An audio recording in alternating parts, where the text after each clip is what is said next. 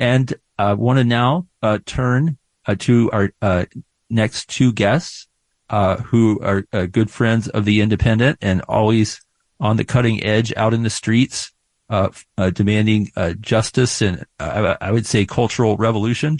And that's Reverend Billy and a longtime preacher for the Church of Stop Shopping, and also Savitri D. She's an activist and artist and the director of the Church of Stop Shopping.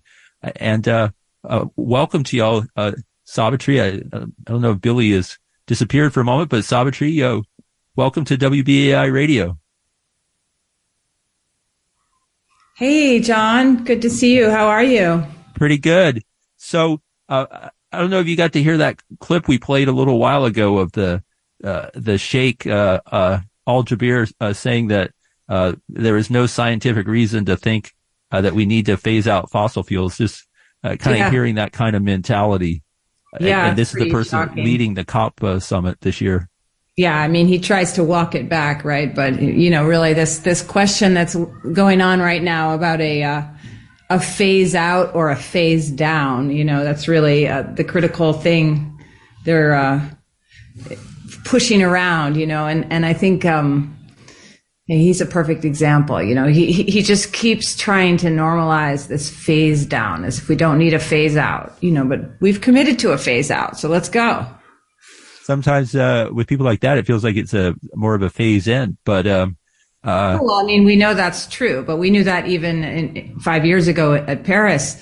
I mean, even at that time, the investments already in place, the projects already in place 5 years ago made a phase out impossible. So, I mean, it's all kind of performative if you ask me, but I mean, right. I mean, it's not necessarily something to believe in as one would believe in, religion, say, or like, a family tie or something. You can't believe in the process, but you have to commit to the process. Right. Now, the Church of Stop Shopping and its choir has traveled to some of these COP climate summits.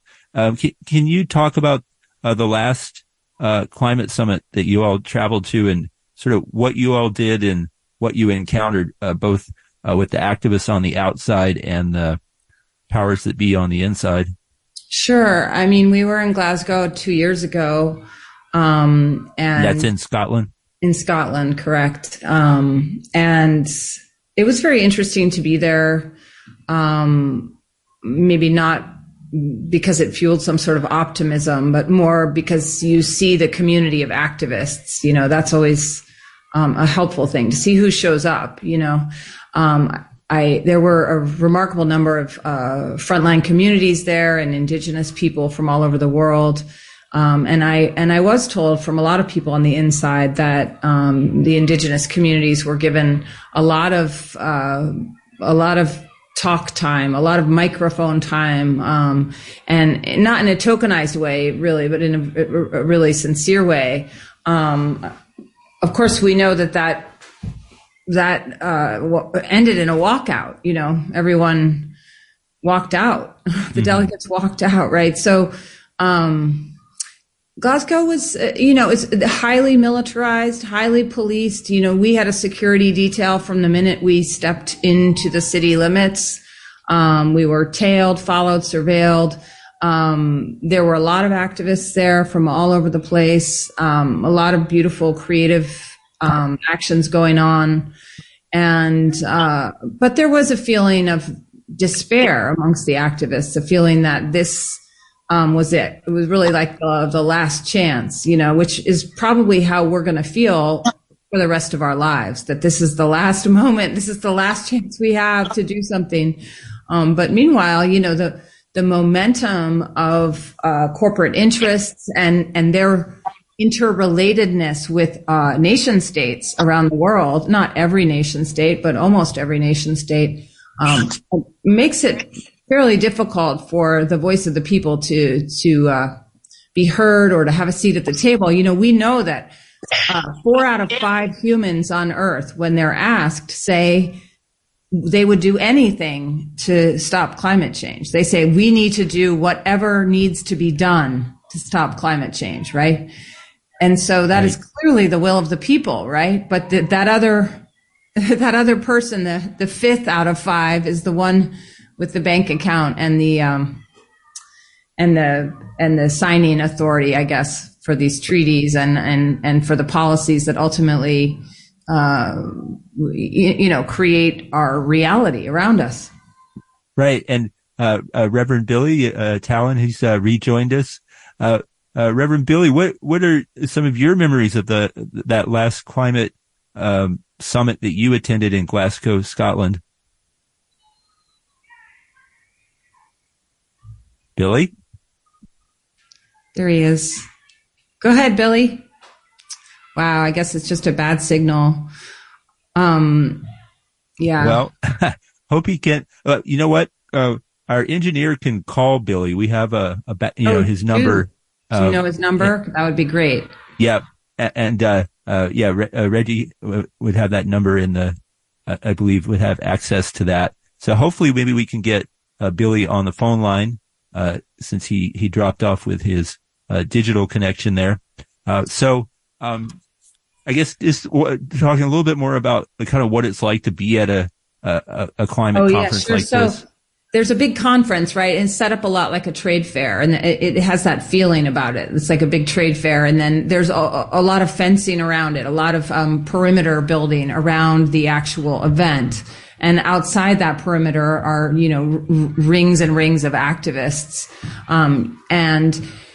You are watching the world walk in and out of that conference center, whatever it is. You're watching people from the global south. You're watching, the leaders of the EU. You're watching just a lot of different kinds of people. And of course, all their assembled teams, so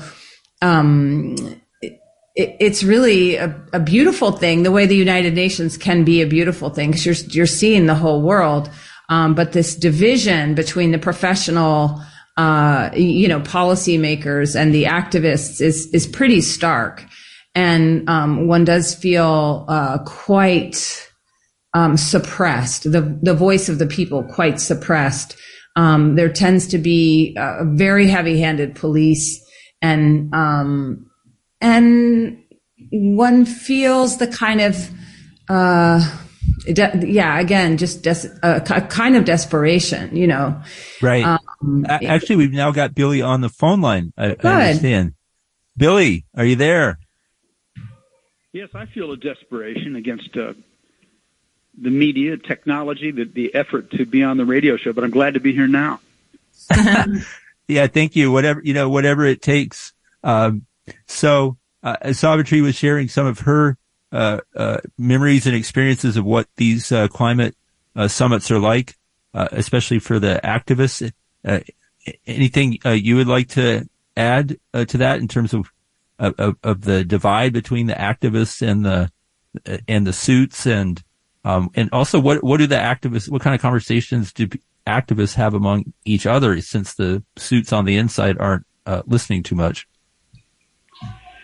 Well, at this point, we're just in a trap of doublespeak. Having an oil executive running the International Climate Conference, bombing children in real time on our screens with our tax money, and calling it liberation, calling it security, and then you turn and you want to fight for life, and there's really no way to do it. And so I think we're getting at this point, we're just out of time.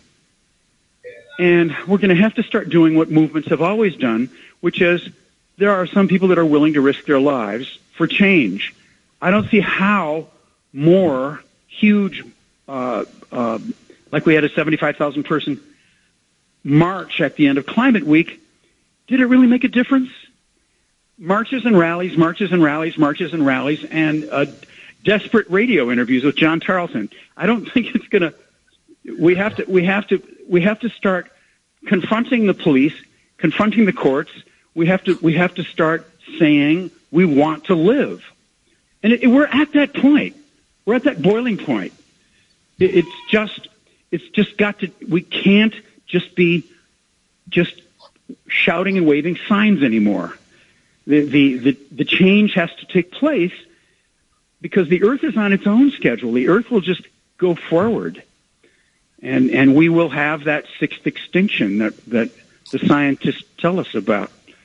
So one very interesting development this year is the bringing forward of a proposal, which I just think is a good lens kind of to look at the whole situation we're in through, which is to tax every military budget in the entire world 5% towards climate mitigation and relief.